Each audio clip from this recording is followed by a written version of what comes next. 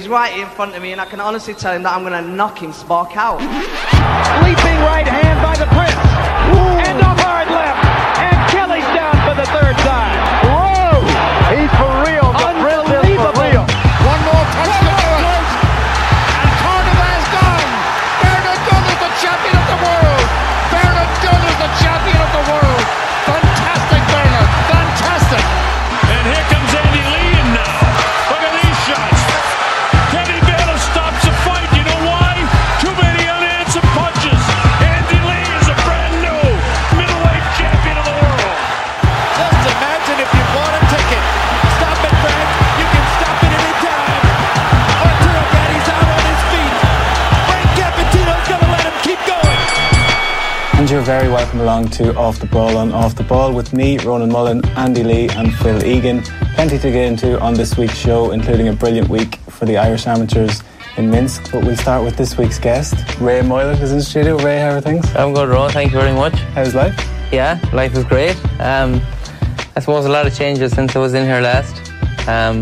New management on the Watchful Eye of Packy Collins, and a new fight date as well in Boston under the Murphy's banner, or Murphy's boxing banner. So yeah, but it's promising. And I think the last time I was here, I was in a crossroads. You know, I didn't know what was happening and where I was going with management and with fights. So thankfully now I have a bit of structure and a bit of guidance. Yeah, and we'll have to get into all that. Andy Lee is here as well. Andy made his ring return on Friday. Oh yeah. How did that go? It's good. Very good, yeah. 27 rounds, you said? 27 rounds. Like, I don't know if I was popular or they didn't like me because I had the most people. I got persuaded two of the people to win with Michael Carew because I knew the lads. They'd signed up to spar. I was like, lads, there's too many. I can't do this. 27. So I said, will you go in with Michael Carew? And they said, yeah, I do would. But it was good. It was a great cause for CF Ireland. It was a great atmosphere. And lots of parents of kids with CF, and they were very appreciative. So I was glad I did it, you know, because going up there, I was like, how did I get myself into this situation, you know what I mean? And then it was good fun. Paddy Barnes, John Nevin, Kenneth Egan and Michael Carew were all the boxers. And then I think there was like 60 people who had signed up to do it. So there was a lot of money raised, and a great night was had, yeah. And were any of the lads taking it too seriously? No, there was some guys who were taking it more serious. There was one guy in particular, yeah, and like we were just outside on the aisles, you know, in the stadium, like we weren't even in the dressing rooms. We were just hanging around, and like there was one guy and he was warming up. He had his own robe with his name on the back of this, and he was shadowboxing. He had his son, the kid, like taking photos. I thought, oh, this is sad, you know. Like he had his son take a video of me now, and then like he got in with me. But I'd seen on his way down, like he was there with his wife and his kids, and I was thinking, like, when we fought, I was thinking, like, I'm going to put this phone and teach him a lesson, like, let him know this is a real business here. But then I said, let him have his night. So I let him work me over a bit, and he can line off it now for a while, I think. But I think like that, you know, you were saying he was taking pictures of him warming up and going in the ring with Andy Lee. Like, that's a big deal. That's on someone's show reel, you know what I mean? Yeah, but like, it was just, there was a hint of like delusion about it all, you know, with a couple of them. You know what I'm saying? Could edit that to say Andy Lee schooled by novice. Well, I was actually thinking that as well, like, you know, that some of these videos, I have to be careful because these videos will be going around, you know, the WhatsApp sphere, and like, if I ever do get caught a good one, I'll be... No, it was all in good, it was all done in the right spirits, that most people were there for the right reason, just to raise money and have a bit of crack. And it was good, yeah. But sometimes it is hard to go easy sparring, you know, because you will get caught with silly shots. Yeah. If even someone that doesn't know what they're doing, it's like, how do you predict what they're going to do, you know? So it is. Early on in the spats, like the first time I went in, with the first 7, I was letting him hit me and I was just taking on the gloves, but then I could feel myself marking up for my own gloves, and I said, yeah. It's not worth it. It's going to look bad now, coming home. What will my wife say? Yeah, see the other guy. Just cut that out. And, it was a great night. And, so I'll definitely do it again just because of but I'll make sure I train next time. That was the first time I was in the ring in 2 years. Comeback. First time I'd really done any exercise in 2 years.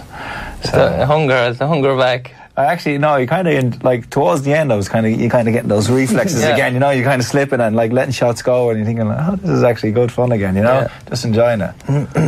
And Ray, you mentioned the unorthodoxy there. We were just talking about Artem Lobov off there, and how difficult is it to read someone who doesn't really know what they're doing? Yeah, like it's hard to be able to read someone when they're coming in unconventional, you know, so they're throwing jabs like that. Maybe you shouldn't be throwing a jab, or it's very straight and very direct. But like when I'm boxing out for all my life, and I've seen everything, but then when they do something that's not in the script, you know, it's hard to react to it. But now there's never any danger with it, but it is a little bit uncomfortable, and it might catch you off guard. More of a fella who doesn't know what he's doing. I think so, because like he doesn't know what he's doing himself. So like there's no way you can know. Whereas if I was in with Andy, I could try and, because I know how complex it is and how he would be thinking. Yeah. So I'd be able to. I'd be able to beat him easy that way, but no. But I'd be able to read him. I'd be able to read and try and figure out what he would do. No, I probably wouldn't. But you weren't about to give an example. Oh, you're throwing on next year at the CF Challenge. No, I'm just saying, from a top boxer, you could nearly work off his patterns. You can see, you know what's going to happen. Then a novice coming off the street, you don't know what they're going to do. You know, so but there's never any danger in it. But so is Pascal managing you now? Yeah, Pascal is co-managing now. But to be honest with you, there's not an awful lot of managing with me, because over the last couple of years, since I turned over, I made a lot of links, you know, through King Casey and Murphy's in Boston, and I have a lot of support over there, and Packy sort of just guided me over there. You know, we didn't need to be ringing up any other promoters. It's unusual because you were with Assassins, but you were still fighting on Murphy's. Yes, I was more so, if not. I was sort of loaned out. I was sort of subcontracted out to Murphy's. So the reason it all sort of came about was the only reason I signed with Assassin was I said I want 10 fights in the first year, and like that's a big investment for any management company to be able to guarantee you. But they couldn't. So they wanted to get my signature on paper, but they couldn't really fulfill what they said they were doing. So then they sort of loaned me out to other promoters and get me fighting. But that actually worked to my advantage, that when I did pull away from Assassin, I had my own links made up, that I wasn't in limbo, and I knew exactly where I was going after that. And it was good, obviously, to start your career as well. There's nothing too major, you know, no dangerous fights or anything. So it was nice to be able to box in England, Ireland, America, you know, see all these different places. And then by the time I came to make my decision, I knew exactly where I wanted to go. And Larry Friars is the fight at hand, and we'll get to that shortly. But all this talk of European success for the Irish amateurs calls to mind Ankara in 2011, and like, what are your memories of that? Must be fun. Like it does. I obviously haven't thought about it for a long time, but looking at the European Games there now and looking at Kurt Walker win the gold, like it has to draw your mind back, you know. But I probably didn't realise how big of a deal it was when I actually did win it. You were probably the first European champion in a long time.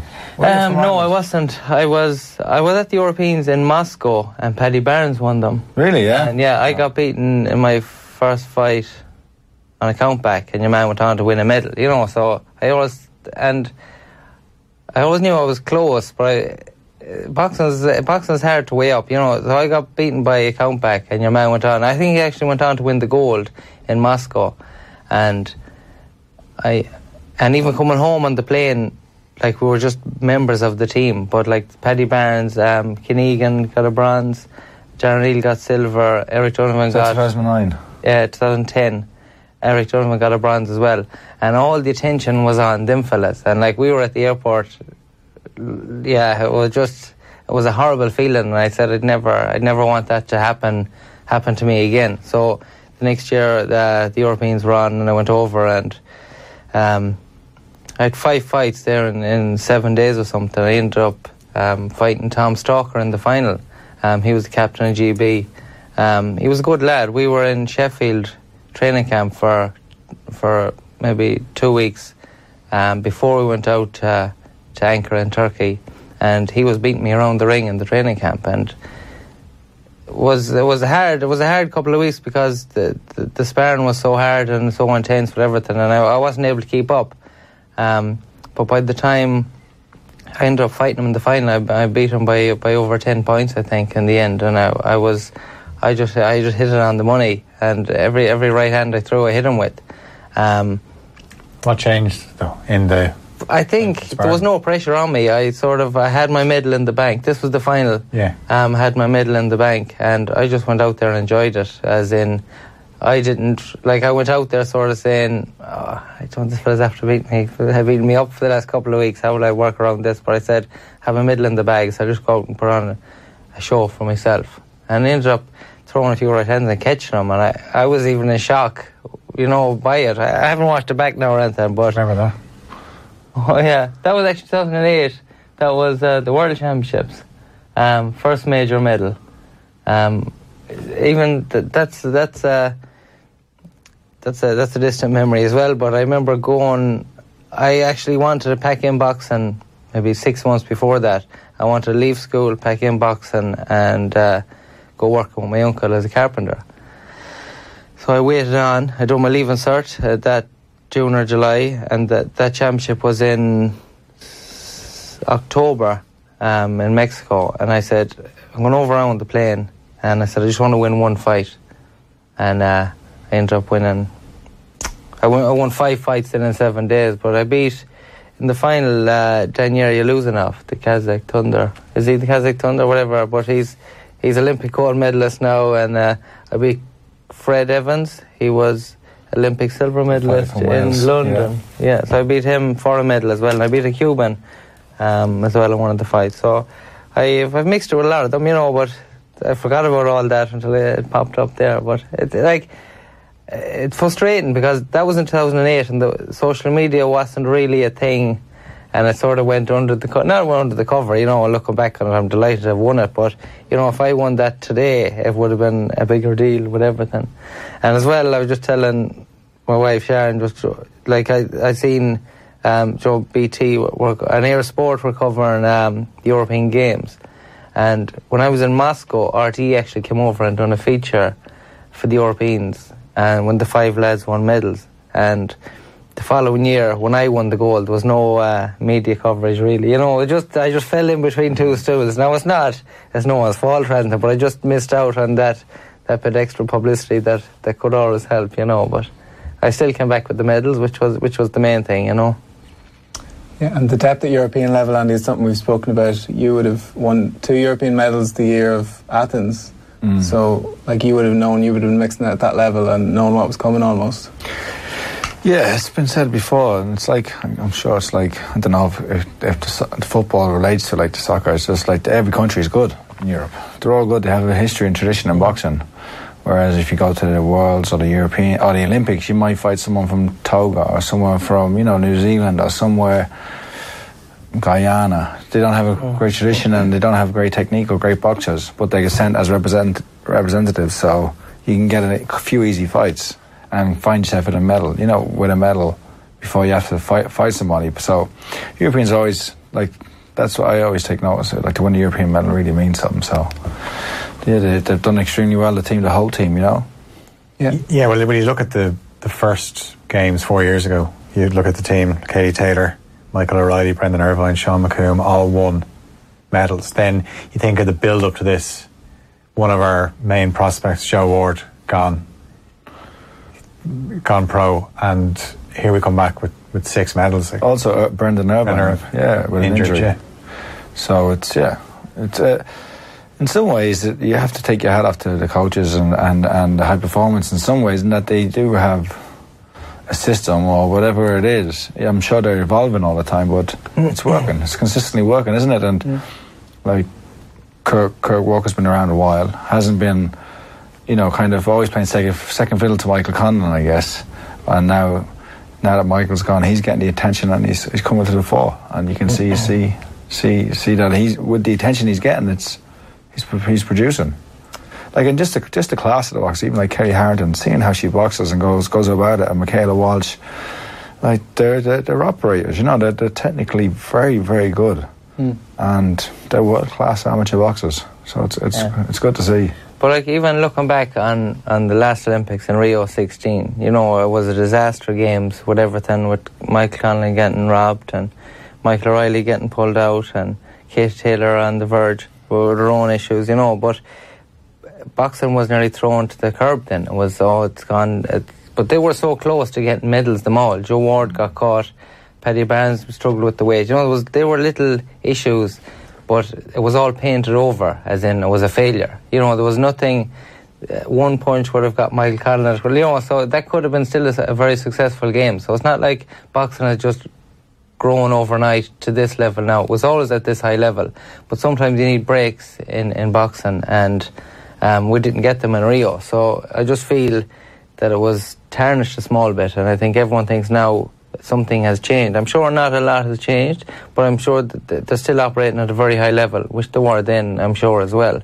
But it's just good to see that the results are coming now. You know, as I said, one of them could have lost, like Kurt Walker could have lost one of them fights in the first round, you know, on a very narrow split decision, even a decision that might went against him, and he'd be forgotten about. Whereas now he's a gold medalist and he's a champion of Europe over just one or two punches, you know. So the margins are so small that you can't just blacken it when it doesn't happen. You know, the work is being put in all the time, I'm sure, with everything. And it's great to see that finally they're getting the rub of the green when it's probably most important, coming close to Olympic qualification. That's the unfortunate thing of it, though, that people are judged on success. So, like Rio, because there was no medals in boxing, people would have deemed it as a failure. And what had gone on beforehand in terms of, like, Michael Connelly was going over there to win. He was a world champion. He was going over to win. Katie Taylor was going over to win. And when it didn't happen, people automatically just write it off. They don't see what goes on in the background. But it's so much of it is on the day. Like, obviously Kelly Harrington didn't get to fight in the final because he had a hand injury. You mentioned Paddy Barnes there. It was clear in Rio that the weight was an issue. And, you know, he was going over to win another medal. But if we don't win medals, then people think, oh, maybe that's the end of the road. It's boxing is on the like in retrospect, like in Rio with Billy Walsh leaving, kind of the negative press that was there, and then first day Michael O'Reilly getting done for a drug test, and then it was just kind of escalating. There was this kind of dark cloud hanging over them. And as Ray said, you know, I thought Katie won the fight against Potvin, isn't it? The finish lady, And it was funny that that's who Kelly Harrington would have had to fight, wouldn't it? That would have been a nice little story about it, you know. Maybe they're saving it for Tokyo. Yeah, there's going to be a nice little rivalry there. Like, Kelly get revenge for Katie.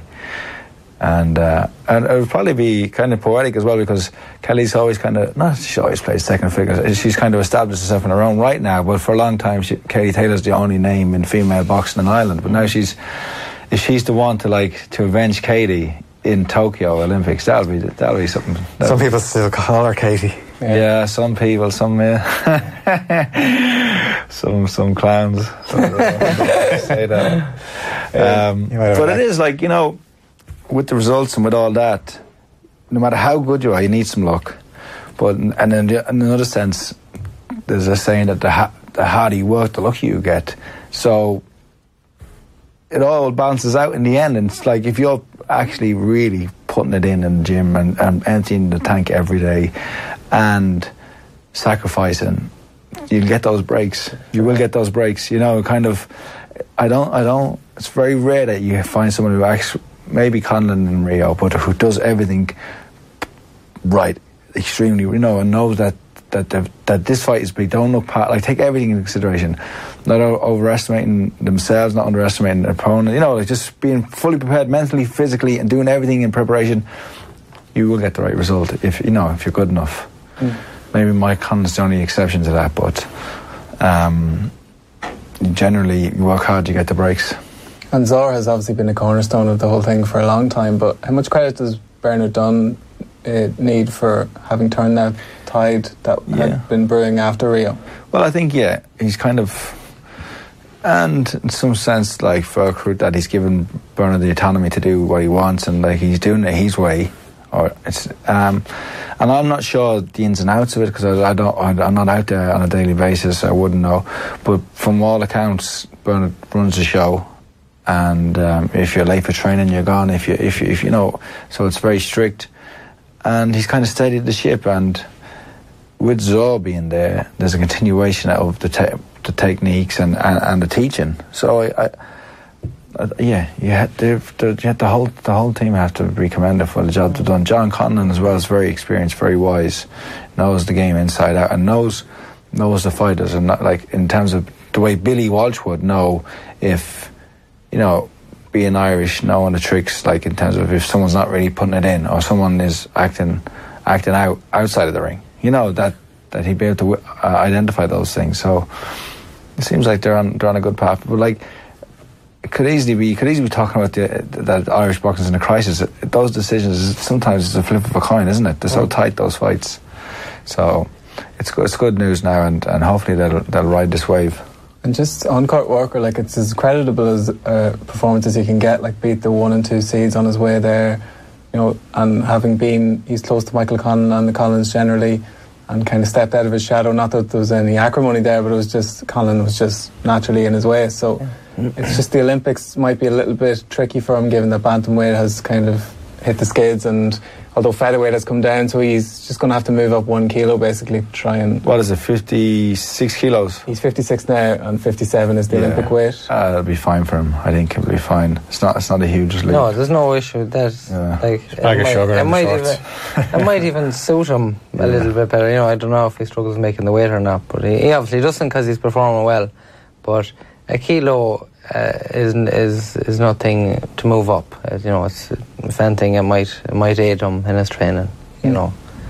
And Michaela Walsh, who picked up silver, I've always been so impressed with her temperament as much as her skills, because her skills are undeniable. But we spoke with Anthony Joshua last month, Andy, and how easy he was with the loss. She was so visibly annoyed to pick up silver, which in itself is a good achievement. And it bodes well that she's not satisfied for second best. That's what, you don't. Sometimes you want to see it as well, but she's like, I'm sure now she's really proud and happy with what she's done. Kind of like Paddy Barnes when he got the bronze, in Beijing. But, he was a loser, he said, to have a bronze medal.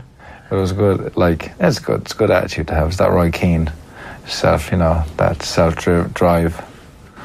But like, the whole team performed well. Even the ones that didn't medal, boxed to a high standard. And there's so many, like the 6 of them medaling, it's kind of, you could easily leave somebody out without praising them, but they all did really well. Like, I thought Michael Nevin boxed extremely really well, and he kind of set the tone because he was in early, and he was one of the first ones to box, and then he kind of got them off to a winner, and that's important too when you're away on a team. Yeah.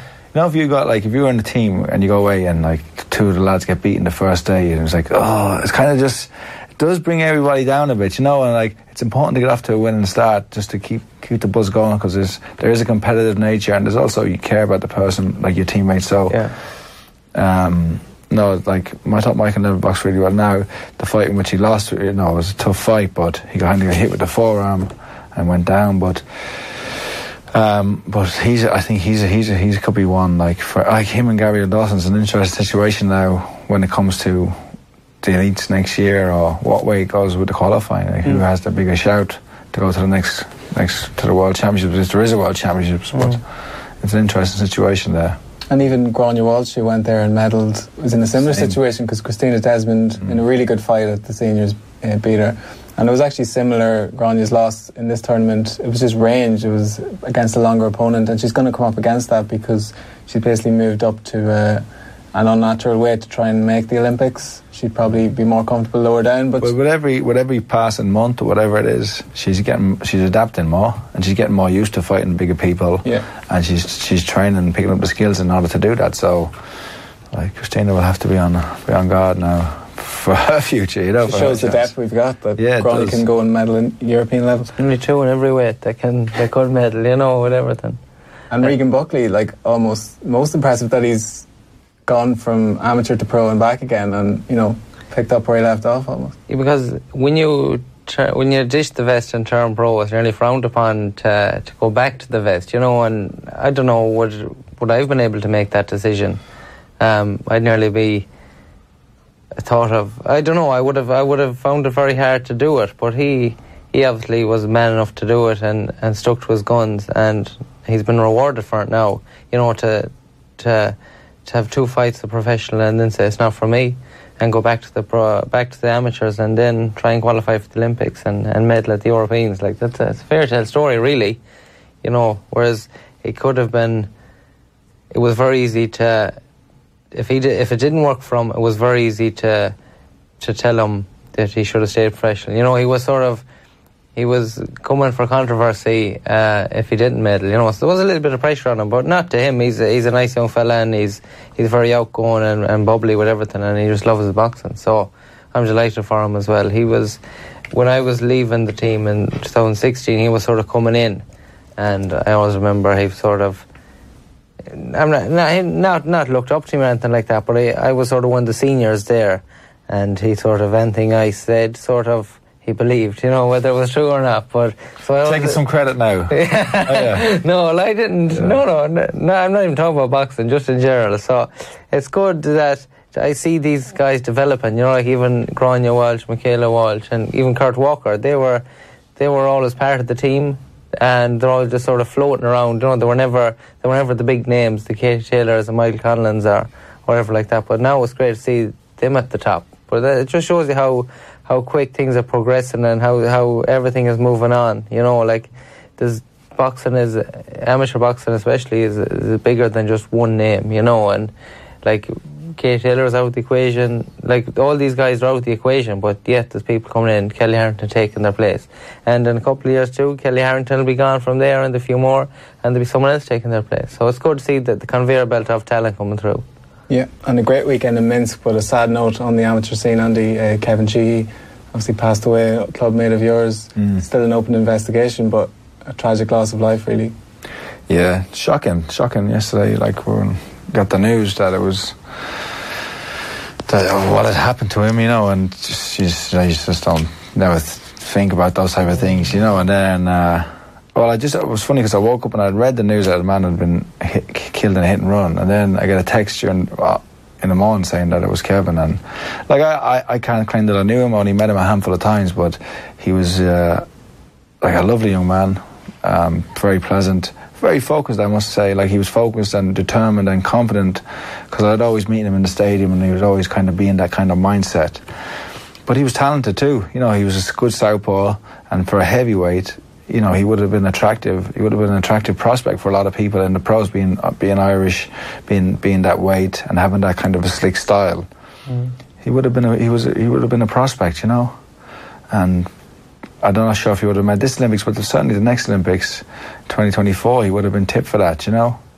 It's a sad, tragic loss. Like, it's just a waste of life. Like, and yeah, it's just you just think like of his family and that, don't you? Like, it's hard to get your head around, isn't it? It's not like yesterday all night just thinking about him, like, you know, like in the just a sad situation. Puts everything into perspective, really. You know, he like he's part of, like, there's sort of an unwritten rule, like the boxing family is sort of all together. Like, I came on him a few times, but I wouldn't really know him either. But like, my sympathies go out to his family now and to everything. Like, I know how hard it is to be a boxer coming up and with everything and all the hardship he would have went through. So it's just disappointing that it's ended like this for him, you know, especially with family on the way as well.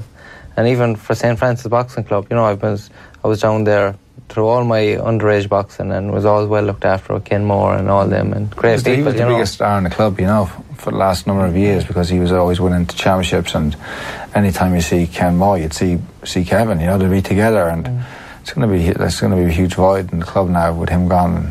I'm sure it's going to take a long time for them to process it, as well as everybody else who knew him well, you know. So yeah, tough situation all around. Yeah, all we can do is send condolences to the Sheehy family. Just to switch to the pro boxing scene, rattle through this, that Lee Reeves got picked up a win, but there was disappointment for Paul Hyland against Patera in Milan. A brave effort, but came up short. And a shock defeat for Dylan Moran, who surprisingly knocked out on his American debut. But just on the pro side, Ray, you have a fight coming up now this month. I have in 2 weeks' time, actually. July 12th. Oh, Boston, the Encore casino in Boston Harbour, which is a brand new top of the range facility, casino, resort. Headline. I'm co-feature. Lovely. Greg Vendetti, he's a local lad there. He's headlining for, I think he's headlining for a belt as well. But I'm actually fighting for the New England junior welterweight title, which is good to go straight back into a title fight. You know, it shows good confidence in my team that they're ready to put me straight back in. Initially, I thought after my loss in Castlebar that I might need to be go through a little rebuild, you know, a small rebuild, maybe one or two handier fights that just get my confidence even back. But things have been going great at training, and when this opportunity came up, Ken Casey made the call to Packy saying the big fight date on July 12th. So it's the first ticketed event at this casino, and it's I think it's a 3,000 seater indoor event, and I think it's a pretty big deal. The casino only opened a week ago, and it's been blown up to this something very big. It's probably the closest I can get to Vegas at this point, you know, with it. But so they need very competitive fights there, and they need entertaining fights. And what's your take on Fries? What's you looking at him from the outside? Yeah, he's busy. He's strong. He's come forward. You know, there's plenty of holes in his armoury too. I know his heart and his will is probably higher than his skill level. You know, so this is a big fight for him. I think this could be his biggest fight, and he probably has a lot to prove. He has good support coming from New York and all that, and he probably trying to prove a lot to them. Now, this is the biggest fight of my career because it's my next fight, and every fight. Your next fight is always your biggest fight. But I'm using this to get back on track for myself. And what do you think about going into this fight after a loss, you know, big loss? Not a big loss, but it was a high-profile loss. It was on TV here, and it was your homecoming. Your confidence, has it affected your confidence, would you say? Or? Probably at the start it did. Go back in training, getting back sparring, and getting hit, I suppose, and saying, you know, I'm getting worried here. I wonder what that how will you react? Yeah, how will I react? But it's 6 months now, and I'm in the gym since the end of January. With all the controversy with contracts and everything, it's been the delay. Maybe it's a godsend that I had to stay training until this actual point, and the training is going very good. I mean, I'm getting hit, you know, and I'm confident getting hit, and there's no problem with that. And I'm hitting back plenty as well. So my weight is good. I'm actually fighting at a higher weight, which is 140. And I know... Did you have problems with the weight before the fight? I didn't actually have problems. I know there's an issue there. And a lot of people said that. Yeah, a lot of people did, but no one... That's the word, like, without the unofficial word, that you had... I know, but who are these people? Like, I know... Like, it was a scapegoat. I could have said, yeah, the weight affected me and it was a problem, but I didn't have an excuse. I put everything into that, and I did everything right, though I felt. Now, there was an hour before the weigh-in where I just had to jump into the bat to get rid of 2 pounds, and I was on the phone. Up to that, I was reading a book. I was flying. But when I came out of the bat now, I was a bit shaky. But that was like for 20 minutes before the weigh-in, and when I weighed in, then I fueled straight back up. But looking back on it now, the two times I got dropped in a fight was when I was down at that weight, and I'd done a small bit of research that, you know, like, to make that weight, I obviously have to get rid of a lot of fluid in my body, and when you lose fluid from all your body, when you go that extra bit, you lose fluid from around your brain. And obviously you can't put that back on straight away, so by the time it comes to fight, it's only 36 hours later, and you don't have the tolerance or the defense against a punch maybe that you would have if you were at your walking around weight, or if you didn't have that fluid drained. So, like, the shot I got caught with, it wasn't even a shot, and but I had no tolerance to defend myself against it, and I just hit the ground. And I'm going to be controversial now as well. With the second knockdown, I was off balance, I was falling, and he just sort of pushed me off balance, you know, and I ended up... We're going to pull a replay up here. Yeah, I know. But like, because I have watched that fight back now a lot of times, and if that wasn't a knockdown, the second one, the fight would end at a draw, because I have the scorecards at home as well, but it wasn't a knockdown, so I was pushed off balance with it, but the first one, it wasn't even a punch, like, it wasn't, as in it was a punch. Yeah. No, it was a punch, but I got hit with plenty of harder shots in training, and I could defend myself. You said that you've watched it and you had the score, so obviously it's still there. Like, it's still there. Yeah. What do you put the loss down to? What do you identify?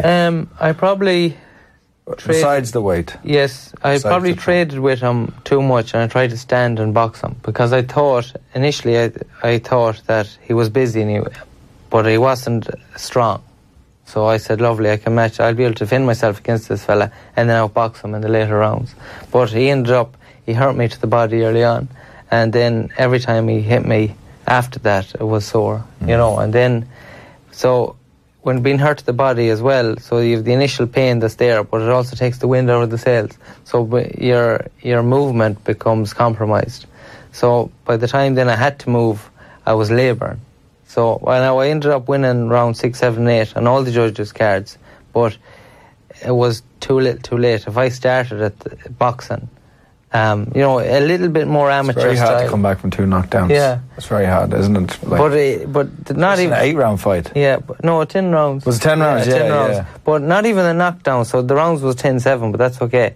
But what it took out of my body, like the wind out of your body for getting hit. Your legs aren't the same. They're not. You're on the stool, and they're saying, just move this round. And you know yourself, I'm not going to be able to get around this ring. But I actually did it for the next 3 rounds. Yeah, you boxed. I know, but I think if I could have started like that, I was so drawn to the stereotype, as in, I can stand and trade with this guy and he's not going to hurt me. But I was wrong at that. So, and if I can move after that, after being hurt, and if I can move after that, surely I can plan my fight to be able to move from the round 1, when I'm fresh. How would you compare the Mexican opponent to Fries?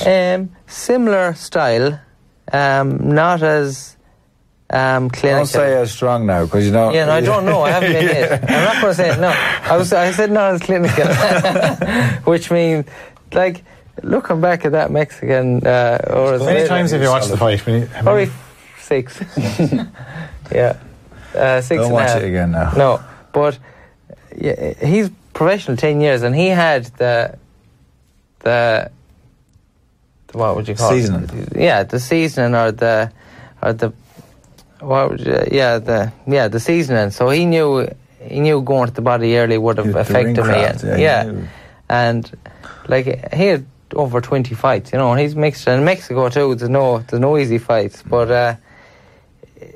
He was smarter than me in the ring. I had more boxing skill, but he was smarter in the art. Opponent now, looking back.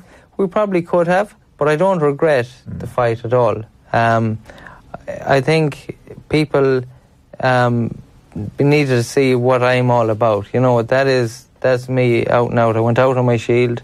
I went out there and I put everything in, and people now know how real my career is. Yeah. And like the support I've got since that fight has been second to none. Like, what you will learn from that, instead of some people are out there fighting fighting nobodies, and they've got undefeated records, and trying to pull the wool off of people's eyes by saying, I'm an undefeated fighter, but they've absolutely fought nobody. Yeah. And they're going to continue to fight nobody, and they're never going to go anywhere. Yeah. And if they ever do step up to fight even half a test, they're going to get beat, because they've been used to fighting nobodies and facing no resistance. Yeah. So, like, it will stand to you, the fight, but it's how you overcome it mentally. It's not as physically. It's nothing. It's just mentally. And it seems like you've got the right. And I think if you can beat Fries, that'll be the big step. It's only getting back in there and doing it again is the only way. As much as you want to, and it's unfortunate you've had this long layoff, because you have to dwell and live with that fight. But it wasn't a crushing defeat in the sense that you lost. You got dropped in the hurt, but the way you came back and fought on, despite being hurt, despite being tired, despite fighting somebody who's much more experienced than you and stronger probably at that weight. Yeah. Like, that's all the credit you got to take from it, Yeah, like the fight's on Friday. Friday. So when would you fly over? Well, we're actually flying over the Monday. Yeah. So a couple of This days big casino before. putting you up in a suite now. Maybe not this time. But I hope to pack it out and give them a good entertaining fight, and they'll want me back again. You know, that's like boxing it's entertainment, and it's a business at the end of the day. So I'm going to have to put on a show. You know, winning will not cut it anymore. You know, I'm at a level where I need to start. I need to get my name out there. People need to know who I am. I need to be distinctive. So, yeah, I hope to put on a show, and next time I'll be in the high roller suite, and you'll be welcome over just give us any time. Give us the room key. And but like that gap out of the ring, Ray, like you've been so busy in your pro career and not having an opponent until relatively recently, did that mean when you were going to camp you were just focusing on yourself and your own game rather than trying to think of tactics for your opponent? When you put it like that, yeah, definitely. I had to, like, I had 6 months there, just myself and Packy, and if he was getting me doing drills, and I'd challenge him on it, because I'd be very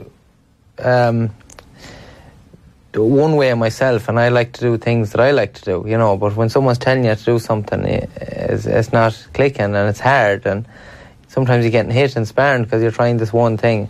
But I had enough time to continue trying it until it worked before any fight, you know. Whereas before, we're in and out of fights. If anything, Packy was just helping me with weight management for the first 2 years, because I was in and out of fights, hadn't time to really to start building on a style or to develop new skills. So thankfully now we had the time to spend with each other. And Niall Kennedy and Spike fought in March, and they sort of haven't been in the gym a whole lot. Now they're coming back to the gym now as well. So I was sort of single-handedly in the gym, and Packy was sort of, it was a one-to-one basis, you know, whereas you could, like, just by fluke as well, just with the way fight dates fell. So I really benefited from that as well, to be able to just work with him one-on-one and take the time to learn the skill, you know, because you can't pick it up overnight. Especially when I have so much knowledge in the boxing ring, you know, the little 1% here and there they're hard to get, you know, and that's what we're looking for. So how hard is it when you're looking at the likes of Niall and Spike going off the fight, and you're thinking, geez, I'd love to be going off for a fight? Yeah, especially when they went out to Boston, they were... Did they not invite you? They probably did invite me, yeah, but I wasn't in a position to go. I haven't fought since December, and I'm not working, I'm a full-time professional, so I wouldn't have been able to go with them. But no, I wouldn't begrudge them for going over. I'd obviously want them to do well. On a personal level. Yeah, I'd say I'd love to be part of that group, but knowing that they were going over, they were sort of like, they paved the way for me, really. Before I joined Packy, Spike and Niall were over fighting with Murphys, you know, and when I joined the team, they brought me along with them, you know, so it's through their help that I have this opportunity, you know. So, but I would like to be, like, there's go crack after the fights too, you know, even after the fallout with Assassins. What can you say, or what can't you say about that? Yeah, there was a misunderstanding with a couple of issues, and it was ongoing for a couple of weeks, and I was tied into a contract, and we ended up splitting amicably, and both of us, we left the party. They released me from my contract, and I withdrew any statements or charges I had, not charges, but withdrew anything I had against them, and we just left it at that.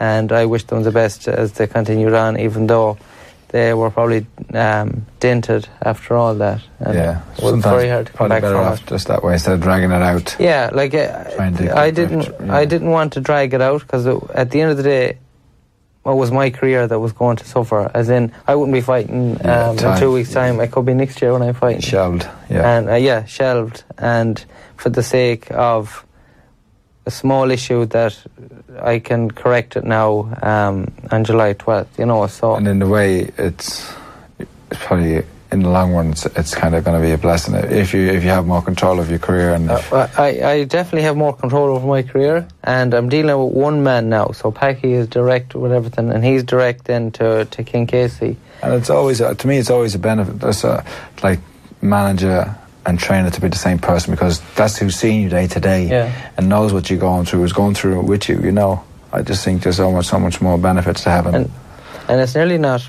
profit for Packy at this stage. Like Packy he's invested in me now. You know what I mean? Because there's no profit on me anyway at the minute. So he's doing all this now because he wants to do it and he wants to help me, and he sees a future. Wait till the world champion. Yeah. He was like, you were clever, Pascal, you were very clever back in the day. Yeah. Well, Packy's clever now, yeah, whatever thing. But, like, the middleman is gone now. So now I'm like, so you need a manager to negotiate things and get you into positions and all that. But over the last 2 years, as I said, I've sort of made these links myself. So as Packy is my trainer now, and he's managing, but there's not much to manage because we know exactly what we're doing and what we want and where we're going. So things are falling into place. But the middleman is gone, and I'm in a far better position now moving forward. But I was disappointed to see Assassins finished up completely. You know, that wasn't my intention or my goal. You know, because I know the Boxers got sidelined as well, and they've no manager now. So I was disappointed with that. But if things weren't running accordingly, maybe that was what had to be done, you know. But I was disappointed to see, because they had put on good shows in Ireland, you know, and at the start of my career they took me on, and I wouldn't have been I wouldn't probably be in this position now without them at the start. So, you know, there is a time and place for everything, and when I was with them, when I needed them, but I feel I've outgrown them now. Were you in the gym yesterday? I was. Jerry Cooney was in? Yeah, lovely man. I didn't know an awful lot about him until Packy sent a message during the week to say he was coming up on Monday, and I obviously done my research on him then, but as soon as I went up to him, as soon as I went in the gym, I was a little bit late, and there was like 100 people, 150 people in the gym, all kids running around, and he was over at one of the rings. There was a few lads in sparring, and I just went over. I made a beeline straight to him and shook hands, and I didn't say hello to anyone else when I went in. I just went straight over to Jerry, and he spent 10 minutes talking to me, you know, and telling me just about professional boxing and about Boston. He knew King Casey as well, and asked me about my record, and like very down to earth, exactly how I would like to be in a couple of years' time. You know, he gave everyone loads of time, and there was no airs or graces about him. He was the real deal, you know. And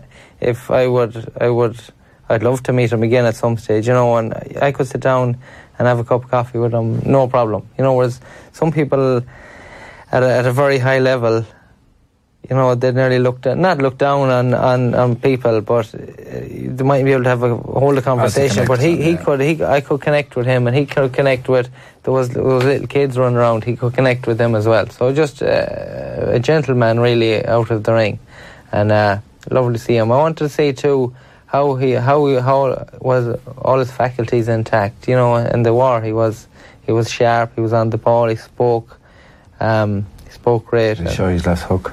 He didn't show me his left serious hook. Power.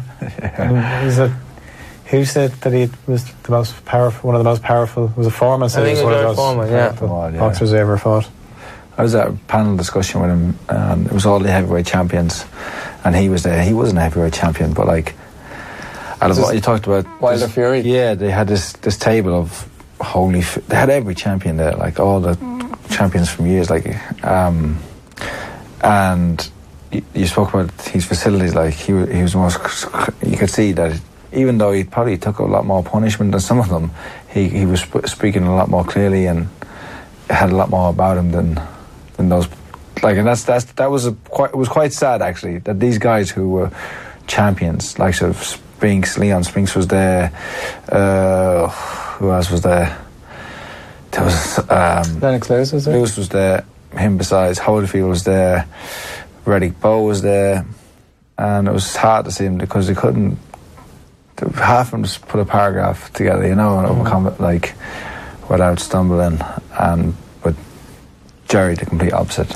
Yeah, and it was kind of like, you know, this guy who was never at their level, and look at how it ended. Like the price they paid to have that glory in the early stages of their life, they're paying for it now.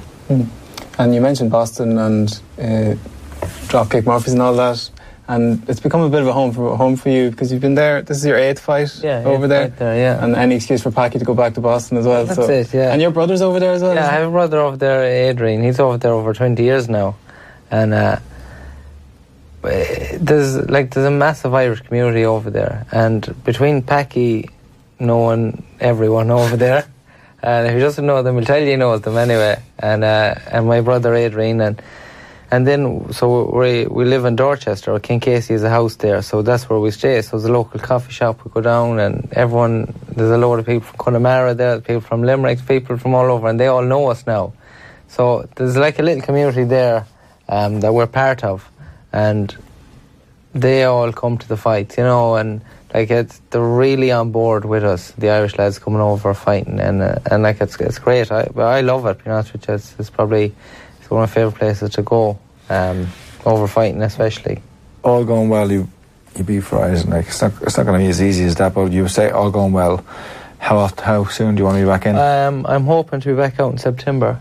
So I'm going to come home. I sort of obviously you don't overlook one fight, but we still need to plan. You can't just fall into a fight. So everything is sort of planned, and we're looking at September. Hopefully, defend my title, which will keep me on track.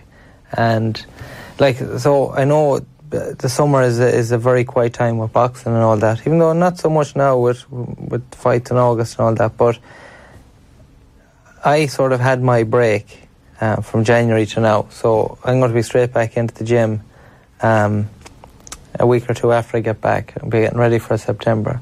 Whereas if you said that to me a few years ago, that I had to train during the summer and I couldn't do what all the lads are doing, or I couldn't go on holidays, I'd be saying I wasn't fighting. But now I've that penciled in already. I know exactly what I'm doing, so I have to. I'm 29 years of age now. No point kicking the stone up the road. This is the chance now to make it the next level. You've got the next 3 or 4 years to push on now. That's it, yeah. And the safety nets are gone, as in you can't, I need to be beating Larry Fryers. As I said, there's nothing easy about it, but to get to the next level, or to have people invest in me, even to invest in myself, I need to be above this level, and this is the start of another chapter, another journey with it. So, but again, there's nothing easy, and anything can happen in a fight. But in retrospect, it is just a stepping stone for me and moving forward. Will we be able to watch this fight? Yeah, it's on UFC Fight Pass. I think Murphy's have done a link done with Dana White. So King Casey and Dana White from Boston originally. Yeah. And I think they're close. They're two high-profile men and involved in contact sports. So I think they're pretty close. And I think Dana and King Casey have a link or a partnership done that a lot of the fights. Sounds like you're saying King Casey. He sounds like he is the King Casey. King Casey. King of Boston. Yeah. So the partnership there will be live on UFC Fight Pass as well. So it's nice to. It's a good fight for people over here to be able to tune in and to watch. Niall O'Connor's in the bill as well. Niall O'Connor, yeah, I'm actually sparring him today. I've been sparring him for the last couple of weeks. He's probably the most improved boxer in Ireland. He's very competitive, very sharp, very strong. He's a tough fight against Luis Arcon, the Venezuelan Olympian. 9 wins, 9 KOs or something. But I'd have quietly confident that Niall O'Connor could pull off the upset.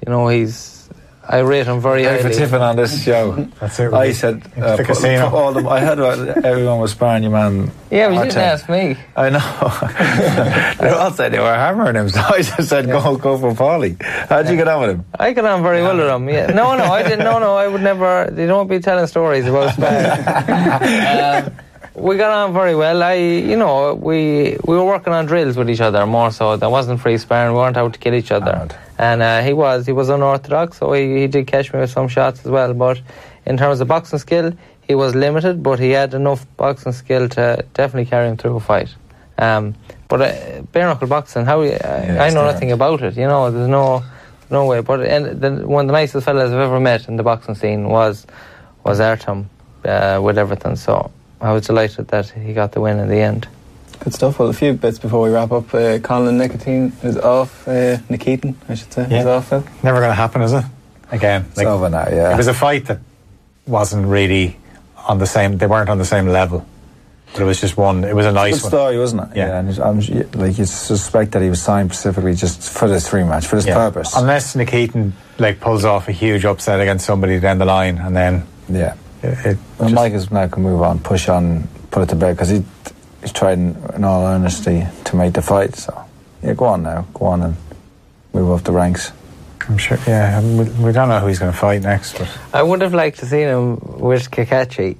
I know it came out of the blue, but I know Kakachi. I was in teams with him years ago, and he was one of the hardest hitters. Awkward too. Yeah, it would have been a great fight if they were a little bit closer in terms of ranking and all that. But a local derby like that would have caught the attention. I, for one, would have definitely went up to that one. I probably, I don't know what I'm going to do now, but that would have caught my attention. Maybe it's because I'm a boxing enthusiast and maybe not, I don't know, but I would have loved to have seen it. That was sort of a grudge match, even if anything. But I know there mightn't have been a lot out of it, a big risk and probably low reward, so probably the right option to get someone else in that he can climb the ranks with. And on to wider matters. At this point, I'd like to thank our loyal fans and listeners, including Tyson Fury, who seems to enjoy some of Andy Lee's pearls of wisdom. Do you want to know the truth? Go on. On that boxing match, I didn't do a thing Ben told me to do. Ben wanted me to go out and box and take him 6-7 rounds and let him get tired and all that, but I didn't want to.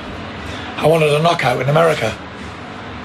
When I go out for a knockout, if I've ever went somewhere for a knockout, in my mind I've never not got one.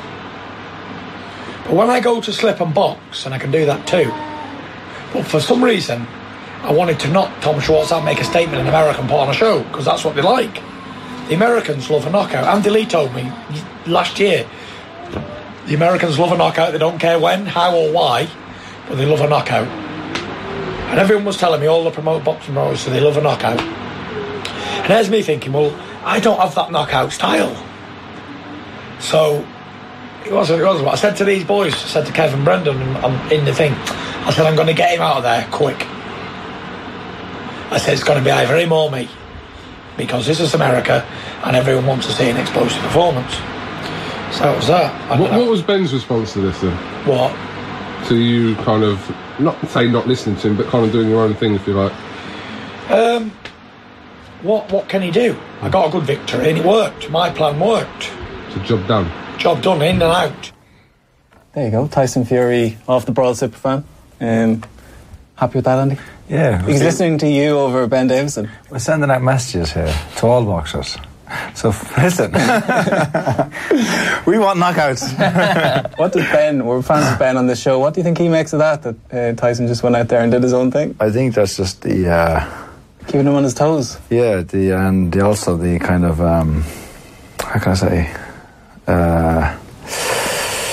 the frame of mind that Tyson has, that he's always likely to do something in the moment that he feels, that his heart will rule his head, and that's why he's in great fights all the time, like a lot of times. But it's good. It was him or me. It was going to be him or me. Could you imagine it was him? I know. After what happened, Joshua. And he said, and it did, like, Schwartz did throw a good left hook in the first round. But good job, Tyson. Yeah, well done. Yeah, should thank IFL TV for that clip. Just quickly on the middleweight scene, we didn't learn a whole lot. Demetrius Andrade, another, like, he started fast and then sort of reverted to type a little bit. Didn't really Andy. Didn't blow anyone away. Exactly, Dimitri. Come on, man. You were in the Kronk. You know what the story is. Yeah. No, it's just, I recorded it and I fast forwarded through the whole show. Even Parker's fight. Once I seen a few rounds, I was forward through the whole thing and just seen that they're all going along like your fight. Could have got your man out of there really if he pressed the gas. He wasn't up too much. Parker couldn't stop him by his own merit, got a referee, and then Like you watch the first one, you go, this is it. Here he is now. This is Andrade. This is what you want. This is the talent. This is the skill. This is what you want to see. Put on a show. You know what I mean? First round, and then just drags it out. He did the same thing in Boston. He knocked Kenton Dockwood down a couple of times, and then just took his foot off the gas, coasted the last 9 rounds. That guy was ready to go because he just couldn't take a punch. That guy who you mentioned just kept looking for the loop and left hand, just putting it down the pipe because it landed once, and even when it landed in the first round, it was kind of a shot on top of the head that kind of. But you can't go and perform like that and then come out and start calling out Triple G or Canelo. Nobody wants to see people are saying he does have some ardent fans, and they're saying he's not. How can you say he's boring? That he's a technical boxer and what he does is for the purists. But as Ray said, at some stage you have to entertain as well and put on the show. Yeah, I don't think he's affected by it. I don't think he really cares. I think he's won the fight and that's it now. But you're Eddie Hearn though. Like how do you handle Andrade?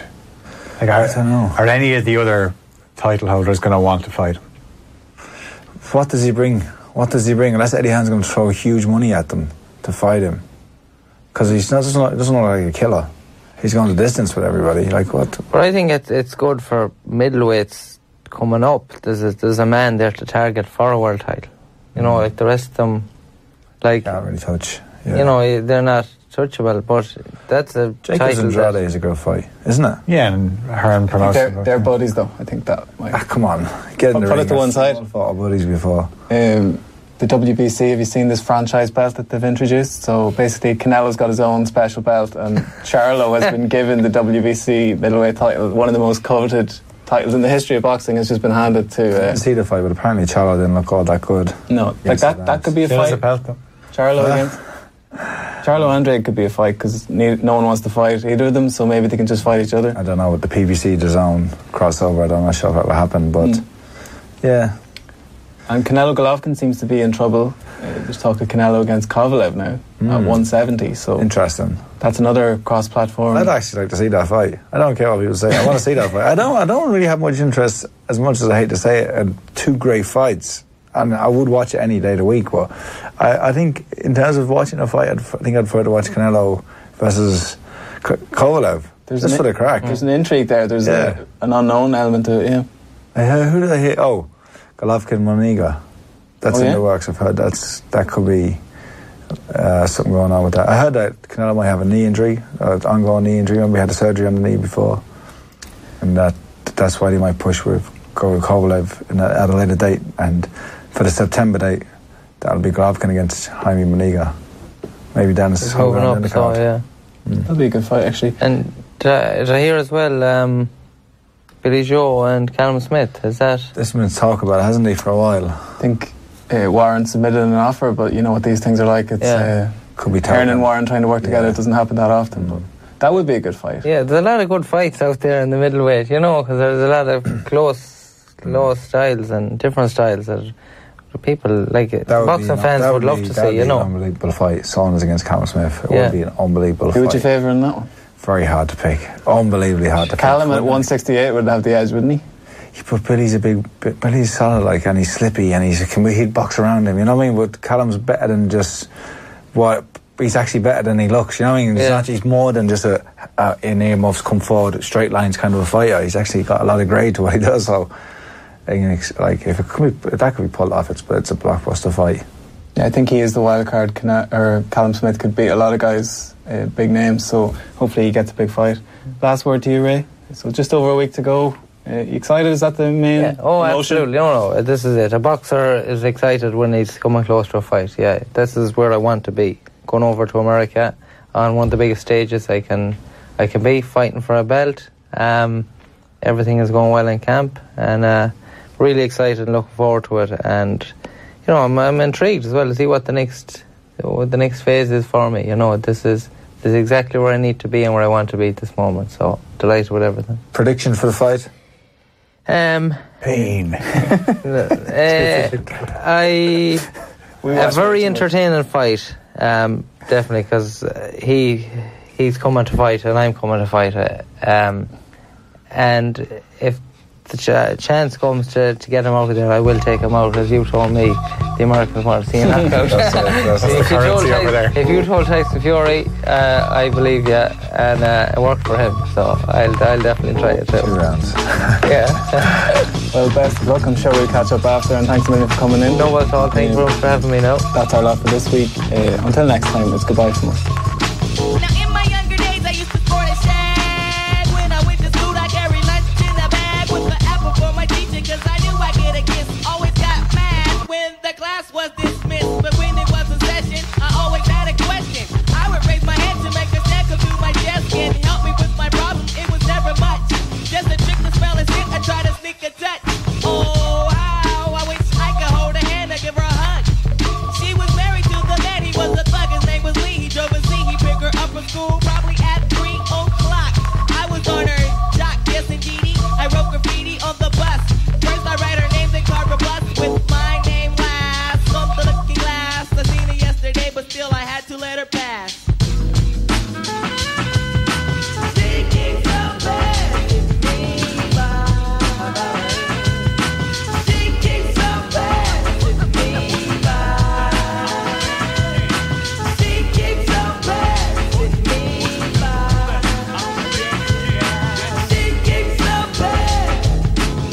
I dream of fairy tales, I think of me and Shelly. See, she's my type of hype, and I can't stand when brothers tell me that I should quit chasing and look for something better. But the smile that she shows makes me a go-getter.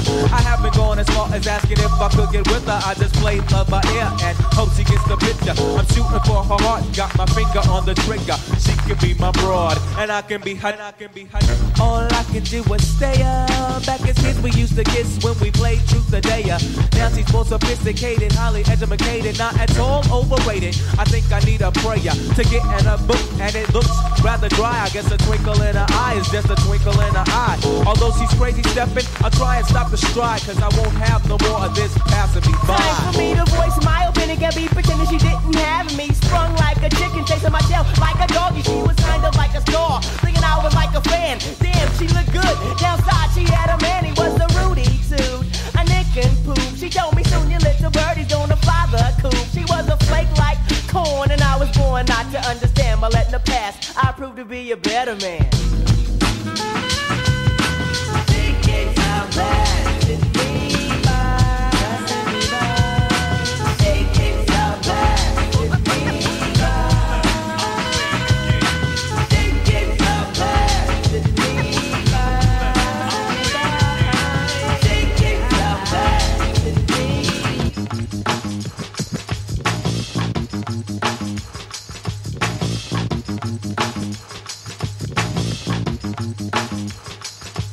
There she goes again, the dopest Ethiopian. And now the world around me begins moving in slow motion whenever she happens to walk by.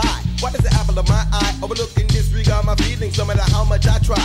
Wait, no, I did not really pursue my little princess with persistence. And I was so low-key that she was unaware of my existence. From a distance I desired her, secretly admired her, wired her a letter to get her. And it went, my dear, my dear, my dear, you do not know me, but I know you very well. Now let me tell you about the feelings I've been for you when I try or make some sort of attempt. I simp. Damn, I wish I wasn't such a wimp, cause then I would let you know that I love you so. And if I was your man, then I would beat you. The only lying I would do is in the bed with you. Then I turned sincerely the one who loves you dearly. P.S. love me tender, but the letter came back 3 days later, returned to sender. Damn.